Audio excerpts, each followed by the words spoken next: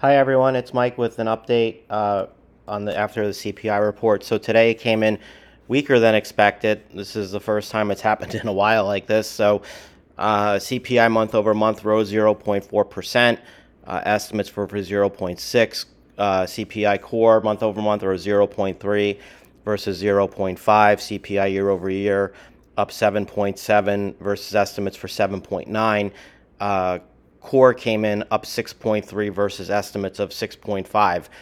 I mean, the best case scenario is this is obviously takes the odds of a 75 basis point rate hike off the table for December. Does it probably change the longer term trajectory of where rates are going ultimately? Probably not. I mean, we're talking about a 2 or 3 tenths basis point difference between what the estimates were, and it's still a very very high reading. So it doesn't really change the long-term perspective of anything at this point.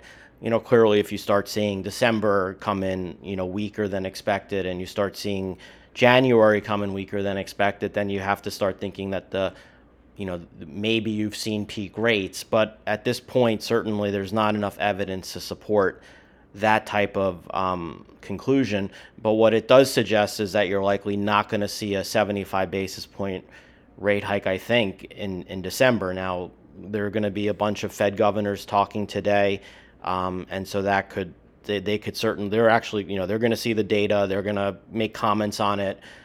Like I said, I really don't think it's going to change much of anything. If anything, it probably just reduces the odds of a 75 basis point rate hike in December, and probably puts pretty good odds for 50.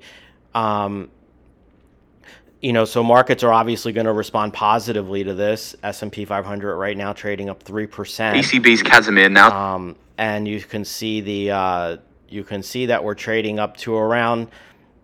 Basically, we're taking back everything we lost yesterday, and now trading back to around the levels of.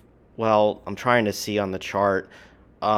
Basically, we're trading back to around where we were trading at the Fed meeting, which was around 38.50 on the future. So, again, what we basically did was we recovered everything we lost yesterday, and maybe we tacked on another 1% from 38 and a quarter. So yeah, you did well if you were playing the CPI report, but at the end of the day, even that hasn't really changed materially. And you're seeing the Nasdaq futures trade up about 3.5%, and again, you're back to 11.2, which was basically where we were on November 8th. So that's where we are at this point.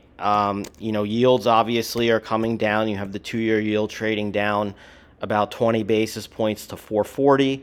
That's going to be more of a reflection of the odds of fewer rate hikes this year. So markets taking out about 25 basis points of potential rate hikes for this year.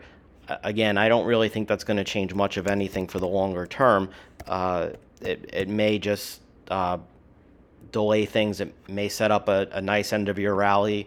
I'm not making a call for something like that at this point. We just have to see how the rest of the day goes. So that's all I have for you at this point.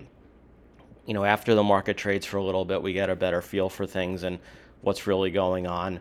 We can better assess things. So again, I think longer term, this doesn't change anything. I've made that pretty clear in the past that these month-by-month reports, they come in better, they come in worse. They don't really change much. Again, we're probably talking about 50 basis points in December instead of 75, and you're probably talking about a potential rally now for today. But again, we'll see how things sort of progress as the day goes on before we jump to any sort of longer-term conclusions. So that's all I have for you today. If you have any questions, please leave a message. Otherwise, I'll be back later today with a regular update. Take care.